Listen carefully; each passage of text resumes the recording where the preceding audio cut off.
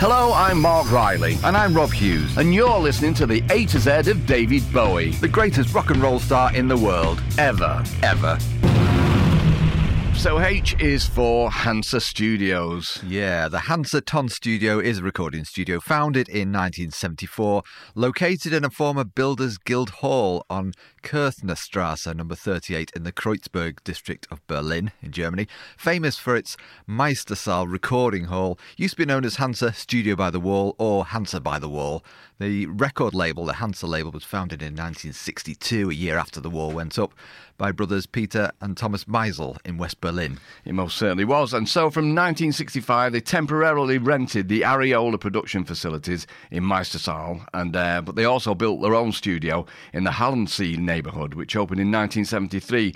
Now, it had to abandon its production facilities the next year, and from 1974 again rented the Meistersaal location on the Kotnerstrasse, which is now called Studio 2, apparently, allegedly. And in the early and mid-80s, all productions were overseen by the English record producer Michael Blakey. Now, at this point, Michael Blakey, I was very, very relieved to see that name crop up, because I don't want anybody getting in touch about my German pronunciation, because it is going to be all over the shop. Well, yes. So just forgiveness is called for. It was fine. It's difficult. I mean, I did German O-level, Mark. I mean, I'm struggling. Did I'll you? be honest. Yeah, right, I did. Okay, good work, fella. So the studios played host to various well-known acts, including Tangerine Dream, Nick Cave and the Bad Seeds, Depeche Mode were there, Marillion, Susie and the Banshees, Killing Joke, Manic Street Preachers, and of course, lest we forget, Boney M. Oh, Mark. Well, probably so more than the rest of them put together at one point. Yeah. So let's get to the Bowie bit. So, obviously, Hansa Studios is a bit of a Bowie mecca. Of course, it's it's kind of shrine, still a very special music place in a creative centre today. Back then, where the wall was standing just 200 metres away in what was then called No Man's Land, wasn't it? It was. And, the weird thing is you can go there now, and it's not a weird thing, but, it is a mecca. So in Berlin, you've got Bowie's flat, where he lived with Iggy, and people go there. I know my daughter Beth has been there. I would love to go. In fact, I've got a mate who's over there now, and he's gone for his 50th birthday with the sole intention of going to all of the Bowie hotspots, Great. So as you can imagine, there is a studio tour for people who want to go and have a look at it, and there will be people who are mad on, I don't know, Depeche Mode or whatever, who want to go as well. But Bowie, I think, he's got to be the main draw for it. And so the advert, should you fancy it, during the studio tours we visit former and current studio parts of the Hansa Studio building. As there are lots of recording and events going on, we can't guarantee to see all relevant parts constantly, as productions have always priority, of course, but there is no other way to see Hansa Studios just with our tours. So there's an advert there. We should be getting some money for that, but we'll gloss over that. We won't Definitely. bother. All right. So Studio 1 and the Mix Room, it was officially in use since 1980, and the part of the house that still runs under Hansa Studios' corporate name. The biggest fans of this studio, apparently Depeche Mode. Oh, is that who right? Again, yeah, and they're going to be big Bowie fans, aren't they? Of course. And the legendary SSL 4000E console in Hansa Blue is still used there. That's for the spods out there. Absolutely. So there you go. Continuing the ad here, you got the Meistersaal, which is the Master Hall or Master Room, formerly Studio 2, known as the Big Hall by the Wall, used as a studio since the 60s and since become Hansa Studio 2. Not only Bowie, U2, Depeche Mode loved the special acoustics of the old big room, says you can still feel the nice reverb in there. So during company events, we show an entertaining multimedia presentation in the hall regarded to the colourful history of the building itself. The former Studio 3, meanwhile, is currently famous for analogue recording techniques, so you can record direct to vinyl and all the rest of it, and that's where Iggy's Lust for Life was done. And the large room that you're talking about, the big hall by the wall and all that stuff. And then it's, most famously for the vocal performance of Heroes, where Tony Visconti put various microphones at various distances from Bowie, didn't he? And that got that kind of haunting sound on it. So, and we'll be getting to that very, very soon. But selected recordings, Low, Heroes, The Idiot, Lust for Life, and the Barley Pete. Absolutely. The A to Z of David Bowie with Rob Hughes and Mark Riley. Now, H is also for Heroes. We did threaten this, didn't we, Bob? Straight on the back of Hansa. So Heroes, Bowie's 12th studio album, released on the 14th of October 1977 on RCA. So after Low, it is the second instalment of the Berlin trilogy, though it's the only one that was actually recorded in Berlin, bizarrely. But again, produced by Tony Visconti and David Bowie. The timeline we're looking at, the 14th of January 1977, Low is released. March 1977, so again, just always quick off the heels of a previous album. Bowie joins Iggy Pop on the Idiot tour, starting off at Friars Aylesbury, obviously, and playing keyboards and doing backing vocals and wearing a flat cap, as I remember. And the American leg of the tour found Bowie getting on a plane for the first time since 1972. As we know, he didn't like flying and got the boat and train everywhere that he possibly could. But that tour was completely legendary. I mean, we have discussed it before, but just a mountain of people just racked up in front of Bowie. And Iggy being, whether he was at his prime or not, quite possibly. Yeah. I mean, he certainly had the wind behind him, didn't he? And he had David Bowie behind him. So, he was doing it was an amazing tour. Yeah, all the stars were aligning. So just to give an indication about what a busy year this was for Bowie in 77. Later on in March, as I say, The Idiot came out, produced by Bowie, co-written with Iggy. April 77. So Bowie's doing a promo tour of Tokyo, and he meets up with Masayoshi Sukita, and this is where he does the photo shoot for the Heroes cover. Right. All right, at Harajuku Studio. So Sukita said later that he had Bowie wearing several different layers of leather jackets to get the look he wanted, and it reminded him, he said, of Kenneth Anger's Scorpio Rising. He said the whole session was over in an hour. So just getting straight to business, Yeah, and it wasn't Bowie's jacket, was it? No, I don't think it was. His jacket. Yeah. And I don't even know if he got it back. There is some kind of mad story there. So I don't know. This might tip up on Crime Watch. I'm not entirely sure. Need to investigate. Okay, so we fast forward to June 1977 now. Bowie goes into Hansa Studio 2 to begin work on Lust for Life for Iggy, and then he hangs around in Paris for a few weeks, during which time he also goes to the French premiere of The Man Who Fell to Earth. Now that is a bit late, aren't they? The French getting hold of that? Well, where we lead and all that stuff, Bob, So anyway, July 1977, in an interview with Mary Bloom for the LA Times, Bowie gives his first indication of Heroes, saying it'll be recorded in Berlin over a 3-week time limit. Putting a time limit on yourself doing such an album on such a pivotal part of your career could be seen as bonkers, but he did say, I like the idea of playing narrative music with a sudden gem. It's like the Ayers Rock in Australia, a huge rock jutting out of miles of sand. If I could write a piece of music like that rock. Great quote. So we get to the recording. So a month later, August 77, he starts to record at Hansa Studio 2. So you've got Bowie there, Tony Visconti and Brian Eno going in. Visconti, I know, still gets annoyed at the fact that people think that Eno sort of co-produced those albums, Low and Heroes. Of course he didn't. He's on them and he's kind of helping to lead them. But it's Visconti and Bowie, of course, isn't it? It's fairy dust, isn't it? Yeah, it is. So they go in there, the three of them go into the studio, and they've only got one song ready. This is interesting in light of the fact that they put a 3-week time limit on it. They've only got one song prepared, which is Sons of the Silent Age. The rest were worked up in the studio. Eno said at the time, he said, not only that, everything on the album is a first take. I mean, we did second takes, but they weren't nearly as good. So Bowie actually said that at most it would take 2 or 3 takes. He explained that he didn't have to worry about the music itself because the people around him were such great players, so it meant it was all about the feel. Again, that a recurring theme. Yeah. Eno said later it was all done in a very, very casual way. He said we'd sort of say, let's do this then, we'd do it, and then somebody would say stop, and that would be it. Seems a pretty simple way of working, doesn't it? So after a while, needing a little extra, they brought in Robert Fripp. We have been through this before, haven't we? So the story goes that Fripp got off the flight from New York, freshened up, got to the studio about 11 p.m, and then just as Visconti, Eno and Bowie started sorting out the tapes for him to hear, he sat down with his guitar and said, right, might as well try a few things. That's great. And it worked like a dream, didn't it, from the start? So the first thing they got into, or the first thing they played to Fripp was Beauty and the Beast, and he played over the top of it just once, no rehearsals, straight in there. Yeah. Eno said by the next day he'd finished, packed up and gone home. All first takes again, just incredible. So similarly, most of Bowie's vocals were first takes as well, sometimes written as I sang, and this was something he'd learned from working with Iggy. Yeah, that's really interesting, isn't it? That kind of, just spontaneous sort of approach. So Bowie also said later there was lots and lots of laughter in between all these takes. He says laughing at ourselves, laughing at our pretentiousness, at some of the stuff that came out of those sessions and never made it onto the album.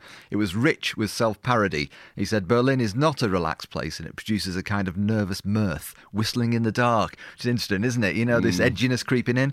And we've sort of touched on this as well. There were lots of sort of Pete and Dud impressions from Bowie and Eno. He said long dialogues about John Cage performing on a prepared layer at the Bricklayer's Arms on the old Kent Road and such like. I wonder if they kept the tapes rolling for that, which would have been very Pete and Dud or Derek and Clive anyway. Definitely. He said at that point, of course, Berlin was a divided city, the wall separating east from west. Tony Visconti called it one of my last great adventures in making albums. The studio was about 500 yards from the Berlin Wall. Red guards would look into our control room window with powerful binoculars. And as with Lowe, Eno used the oblique strategies cards again during the recording of the album. And there is a passage from Tony Visconti's book which is called Tony Visconti, Bowie, Bolan and the Brooklyn Boy. Yeah. And I'll attempt to read it for you now. But it does set the scene really nicely for what they were actually living through at that point in time. So this is about them going out on a recreational food jaunt. Oh, nice. At the Apollo restaurant, we had a splendid lunch served by stiffly mannered waiters and waitresses. One of them reminded me of Frau Blücher in Young Frankenstein. The servers wore black clothes, stiffly starched shirts and long white aprons from the chest to the shoes. Next to the restaurant was the Bertolt Brecht Theatre, and after lunch we had a tour. We imagined the premieres of the Threepenny Opera and Mahogany. Afterwards we drove back to Checkpoint Charlie, and just before the bridge into the west we noticed desperate-looking East Germans who longed to be smuggled into the western sector. I imagined how some of these people had been cut off from their families literally overnight when the wall went up. So they're working around all of this anyway, which it must have added to, well, it did add, obviously, famously, you know, there's a story of Tony Visconti and the kiss by the wall and all that. But he goes on about the more further recreation into the night. The nightlife in Berlin gave us culture of a very different kind. We visited two very different drag clubs, Romy Haag's and the Lutz Power Lamp. Romy Haag's was a high-tech place, all very shiny and glittery. Attractive females served drinks manoeuvring on roller skates through the dense crowd, never spilling a drop. Romy, a gorgeous 6-foot-plus transvestite, often lip-synced to Bowie's Port of Amsterdam, played at double speed. Often there were as many as 8 performers, frantically lip-syncing at the same time on a very small stage, maybe 10 feet wide. Strobe lights were also going off, which made the performances even more frenetic. So they were enjoying themselves as well at the time, weren't they? And all of this feeding into the album itself. Yeah, that's a great description. It's so vivid, that. So we get onto the songs, obviously starting with side one. So Beauty and the Beast, the first tune. I mean, it's a great way to open this album, isn't it? You've got Fripp's improvised guitar all over it. You've got the treatments and synths by Eno. And it's a brilliant vocal by Bowie. And there's a line in there, isn't there? Someone fetch a priest, which apparently is an allusion to Visconti's habit during the sessions of swearing a lot. And his swearing phrase would be, someone, a priest. I actually thought you were going to say that he thought the place was haunted, because he thought the Chateau d'Ouvril was haunted, didn't that's he? right. He was convinced about it, he but was. Nobody else was. Okay, so Joe the Lion, written and recorded at the microphone in less than an hour. Just incredible, according to Visconti, an indicator of the off-the-cuff nature of much of the album. Bowie said later that this was really Fripp having a bash at the blues, and the song itself is a tribute, in part anyway, to performance artist Chris Burden, who became notorious in 1974 when he nailed himself to a Volkswagen of having an assistant shoot him in the arm at an art gallery in 1971. This is extreme art, isn't it? Call this me really old-fashioned. So let's get to the title track, shall we? Next one up, Heroes, which is a Bowie classic, of course. And it's worth mentioning he did at the same time record a version in French, Hero, and Helden in German, which he did before the English take. So I wonder, interesting, the chronology there, whether the English take was sort of influenced by the German one. Right, okay. All right. So it's also, of course, a bit of a doff of the cap, bit of a tribute to Hero by Noise. So Michael Rother was initially slated to play guitar on the album, wasn't it? And it's such a great towering vocal by Bowie. And there's Fripp, who's... apparently he achieved that distinctive guitar sound by just obviously feeding back on himself and then just sitting in various places around the studio so that it would alter the pitch. But not only that, I mean, I think Tony Visconti takes some of the credit, rightly, by the look of it, because they were looking to see the way that they could use the different guitar takes, and then he just faded them all up at the same time, and this magical sound came out. And again, he does mention the fact that before the days of computers, matching stuff up and making sure that all of the tape machines start at the exact same point, it wasn't that easy. I mean, I go back in radio like 28 years, and I started editing with a razor blade and tape.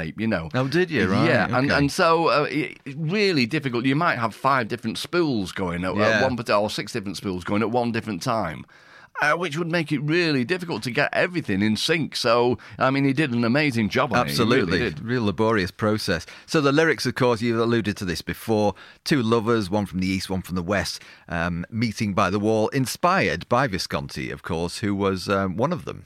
So Visconti and his backing vocalist Antonia Mas had a bit of a clinch, didn't they, as Bowie was looking out of the studio window one day. Naughty, though, because Visconti was married to Mary Hopkin at the time. And Mary found out. She did. She did, okay. So, Sons of the Silent Age, Bowie himself said at one point, Sons of the Silent Age could easily have been the title of the album rather than Heroes, but it wasn't. Blackout, loads of speculation about what this is about. Bowie said it was about power cuts, which we can assume isn't really true. Well, it's not all about lighting candles, is it? No, it not isn't. being out to have a cup of tea. No, it isn't. The NME said it suggested it had overtones of Bowie's personal blackout in Berlin because he'd collapsed and been rushed to hospital. Yeah. Noting the line, "Get me to the doctors." Other people have sort of picked up on a possible reference to Bowie's sort of estranged wife, Angie, who just arrived in Berlin around the same time. Someone's back in town and the chips are down. Well, that's in the Complete David Bowie, isn't it? The brilliant book by Yeah. Nicholas Pegg. Yeah, absolutely. Hello, Nick. So, side 2, V2 Schneider, legendarily inspired by Kraftwerk's Florian Schneider earlier in 1977. Kraftwerk had also name-checked Bowie and Iggy on the title track of Trans-Europe Express, mostly instrumental, and it also references the V2 rocket, the first ballistic missile, which had been developed in Germany during World War II. The only words sung are those in the title, as we know, distorted by phasing, and Bowie plays a bit of sax. Yeah, Sense of Doubt, an instrumental like Low. So, Heroes has its rock side and its ambient side. But what's interesting is Low is often seen as the album where Bowie's working through his personal demons and really the dark stuff. Whereas, the instrumentals on there are fairly kind of light and airy, a bit more atmospheric. Whereas the ones on here are definitely more dark and claustrophobic, aren't they, on Heroes? Yeah, well, the word is foreboding. That Absolutely. Is used, isn't it? Yeah. So Eno suggested that the edgy kind of darkness in the song itself was a result of him and Bowie each following different or kind of, opposing oblique strategies cards. So Eno said, make everything as similar as possible. Bowie said, emphasise differences. Yeah, well, yeah. You could sit there for a week just pondering which way to negotiate those, really. Yeah. But, so Moss Garden, co-written with Eno, and the track features Bowie plucking a koto, the traditional Japanese string instrument. Yeah, you got Neukölln, which is another Eno co-write instrumental, named after the district in Berlin where all the Turkish immigrants used to be housed. Yeah, that's right. I'm pretty sure that the Fall played a gig in that area. Oh, did you? Yeah, and there was a big wedding going on when we turned up for the sound check, and so we had to wait for the Turkish wedding to take place. And I remember the bride coming out with money pinned to her dress, and yeah, that's all just a memory that just came flooding back then. Wow. And I think it's right. The Secret Life of Arabia, this time with Carlos Alomar getting a writing credit alongside Eno and David Bowie, and an upbeat way to finish. Yeah. I mean, it did take me a while to get into Heroes, not the song, or not the more accessible ones, but yeah, I didn't find it a very warm album, and I didn't find it a very instant album. Obviously, it's an absolute nailed-on classic. Oh, yeah. I personally do prefer Low, but Heroes now is seen as like Bowie's flagship song almost in a way, isn't it? It is. People embrace it and use it, and if there is any celebration to be had, then, if there's going to be music involved, quite often it will involve Bowie's Heroes. Yeah, definitely. I think it's hard to put a wafer between Low and Heroes really as albums, because they both have the wonderful points, the real sort of positive points. And Bowie has his usual band with him, of course. He's got Alomar in there, Dennis Davis and George Murray as the sort of rhythm section. Robert Fripp for a day, of course, and Antonia Mas, as mentioned before, on backing vocals. Right. Just a quick note about the cover, because you've got Heroes in quotation marks, haven't you? Which Bowie said it was, to demonstrate a level of irony. He said to indicate a dimension of irony about the word heroes, or about the whole concept of heroism. Right, okay. So the release, as we know, this is famous. RCA decided to go with a full-on ad campaign that said, there's old wave, there's new wave, and there's David Bowie. And how true was that? He made number 3 in the UK album charts and stayed on the charts for 26 weeks. Peaked at number 35 in the US, which isn't good enough US. Must do better. Very cool. But yeah, you look at that old wave and new wave, and so Bowie just rode his way through them all, didn't he? Quite Absolutely, easily. absolutely. Critics were all over it. They loved it. So it's album of the year in both Melody Maker and the NME. Rolling Stone said it was a step up from Low, a successful union of Bowie's dramatic instincts and Eno's unshakable sonic serenity, they said. Well, dramatic it certainly is, Bob, you'd have to say. The NME, among the most mature and trenchant Bowie has achieved. Melody Maker called it amongst the most adventurous and challenging records yet thrust upon the rock audience. So comparing it to Low, Bowie himself said it was far more psychotic. He said, by now I was living full-time in Berlin, so my own mood was good, but those lyrics come from a nook in the unconscious. Still a lot of house cleaning going on, I feel. Right. A few years later, interesting to note that John Lennon, going in to record Double Fantasy, said he wanted to do something as good as Heroes. So, Bowie's kind of a template for John Lennon at this point. Really? Because wasn't the other story that he heard Queen's Crazy Little Thing Called Love, and that made him decide to get on the rock and roll bandwagon again? I think it was Queen and also B-52s, wasn't it? I think. Was it? Yeah. Right, okay. All right then. So obviously Bowie appeared on Top of the Pops doing Heroes, originally released as a single on the 23rd of September 1977, 3 days after Mark Bolan's funeral. And there is a story in Roger Griffin's Golden Years book about Bowie going to see his childhood home in Brixton afterwards, dropping in to see it. And this is great. And then stopping off to take a look at Haddon Hall, more of which later, at which point his old landlord, Ralph Hoy, saw him and came out with a bill for unpaid rent. I love that. So he'd been waiting. He'd been waiting since 1973 by the window with a bill in his hand for David Bowie, knowing full well that one day David Bowie would turn up. In the meantime, been off living in New York, LA, Switzerland and Berlin. Hey. So Bowie appeared on Top of the Pops on 19th of October that year, singing live over a new backing track, which we'll get to in a minute, which is recorded with a one-off band. This is a month after he finished filming his appearances on Mark Bolan's TV show and Bing Crosby's Christmas special, CB for both of those. Bowie's first Top of the Pops appearance in 4 years since Gene Genie. Right, OK, and the day before, Bowie arrived in London and headed straight to Tony Visconti's Good Earth Studios in Soho for the recording session with Visconti, pianist Sean Mays and guitarist Ricky Gardner.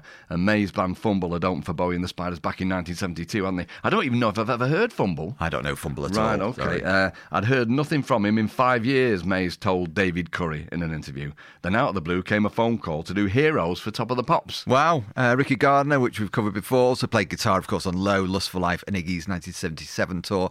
Bowie sort of taped his appearance at the BBC studios, accompanied by the new backing track for heading back to Soho with Visconti for a nice drink. Very nice. And the next day, Bowie told the Melody Makers Alan Jones at the Dorchester Hotel that his unprecedented amount of promotion was to prove my belief in the album. Both Low and Heroes have been met with confused reactions. That was to be expected, of course, but I didn't promote Low at all, and some people thought my heart wasn't in it. Yeah, he went on to say, this time I wanted to put everything into pushing my new album. I believe in the last two albums, you see, more than anything I've ever done before.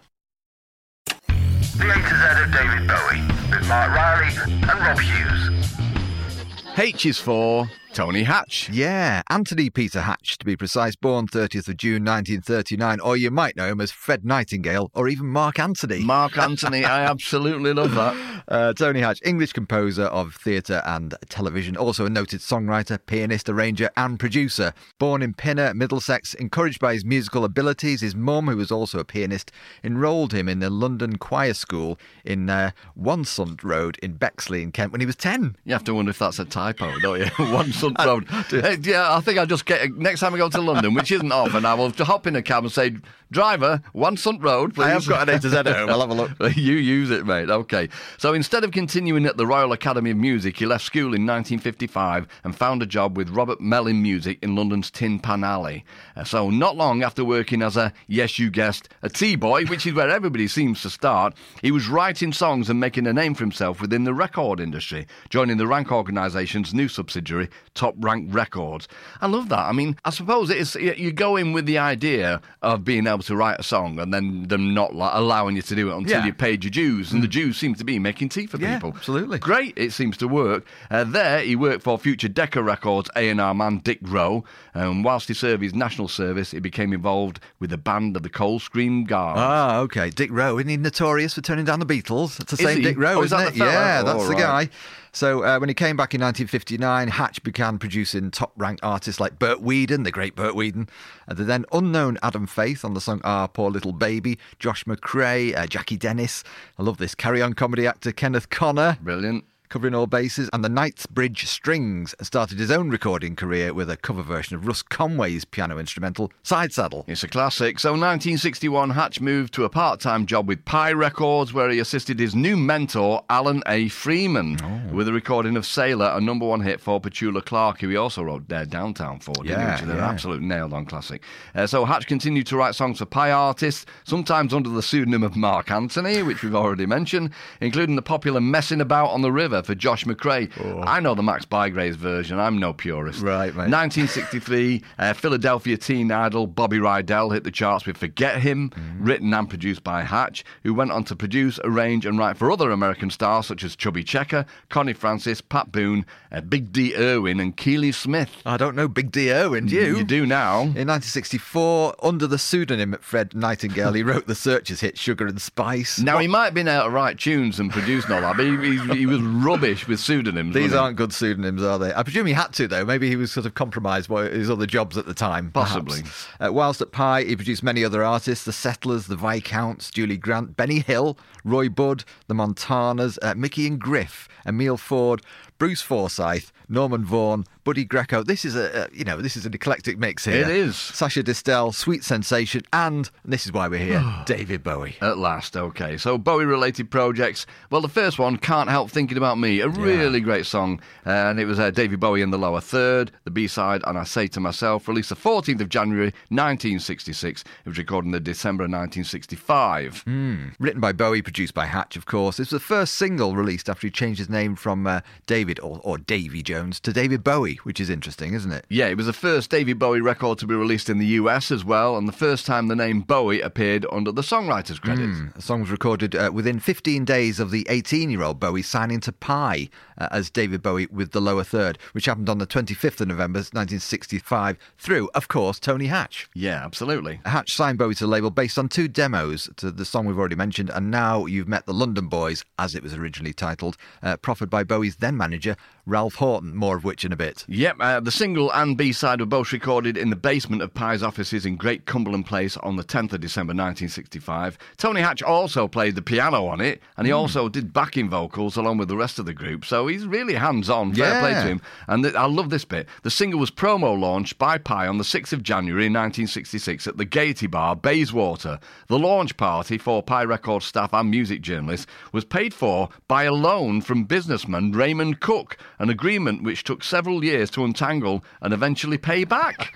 I've never heard of anything like that in my life. Well, do you know, going through the research for all this Bowie stuff, this happens quite a lot. You know, they'd look to, just for whatever funds they could get hold of, they'd look to local businessmen, whatever, electrical store owners, whatever, for some extra bit of cash. It's true, Bob. You know? Yeah. Among those who attended this launch party in Bayswater that night was John Lennon's dad, Alfred, who was also signed to the Pye label as an artist. Couldn't make this up, could you? Lennon Sr.'s presence was recalled as him being highly inebriated and asking the attendees, "Do you know who I am?"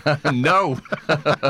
Not a clue, Bubba. Meanwhile, Can't Help Thinking About Me was officially released on the 14th of January, later released in the States by Warner Brothers in May 66. However, the Lower Third had split from Bowie on the 28th of Jan over financial disagreements regarding who was being paid what, with manager Ralph Horton. Yeah, so believing Bowie was not supporting their side of the argument, Graham Rivens, Phil Lancaster and Dennis Taylor ended the short-lived collaboration and reluctantly walked away, literally weeks after the record deal with Pye Records. So that was a real stumbling block. The single failed to make either the UK or the US charts, despite being reasonably well received by the critics at the time. Yeah, so after dropping the song from his gigs after the middle of 66, although Bowie played it several times with his new band The Buzz at the Marquee, due to it being released in the States in May, Can't Help Thinking About Me was eventually resurrected 31 years later and played live regularly in 1999, as well as on Bowie's VH1 Storytellers programme. I mean, he must have had a soft spot for that tune because, it ended up on the demos for Toy. Well, it also ended up on the session that he did for Mark Radcliffe and I, and that was the one whereby he was, we met him when he was coming into Maida Vale and we were going out for a sandwich or something, bumped into him, which was highly likely anyway, because we were going to spend the day with him. Oh, he said, yeah, I believe one of you wants me to do driving Saturday. I said, yeah, if you don't mind. Yeah. He said, yeah, sure. Anything else? And he showed me the set list that they were doing at the time. I was like, Can't Help Thinking About Me? Could you do that? He said, yeah, of course we can, yeah. And he did.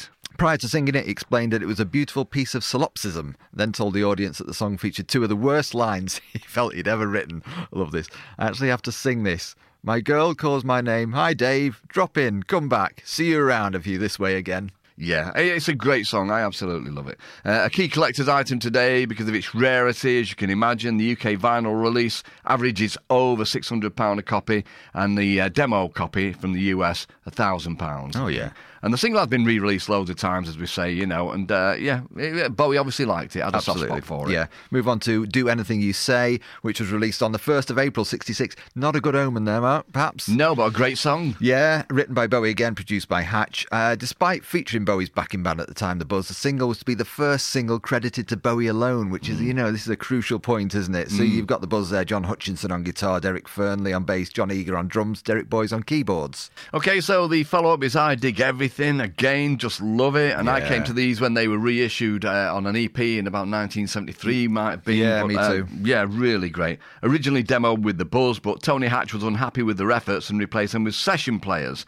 So the song was performed in 1966-67 as a rewritten version by 123 Later Clouds, which David Bowie heard played at the Marquee Club in early 1967. Yeah. So, I mean, discussing that, I mean, we're going to look at Hutch anyway, aren't we? We are, yeah. But, you know, I mean, yeah, it was that old thing of getting rid of musicians who weren't quite up to scratch and bringing in your Jimmy Page, your Big Jim Sullivan, Clem Platini or whoever, you know? And just projecting the star, you know, here's the main man. Yeah. That's what you should be looking at. So despite that, I Dig Everything, the single was another commercial flop, Bowie's last recording on Pie.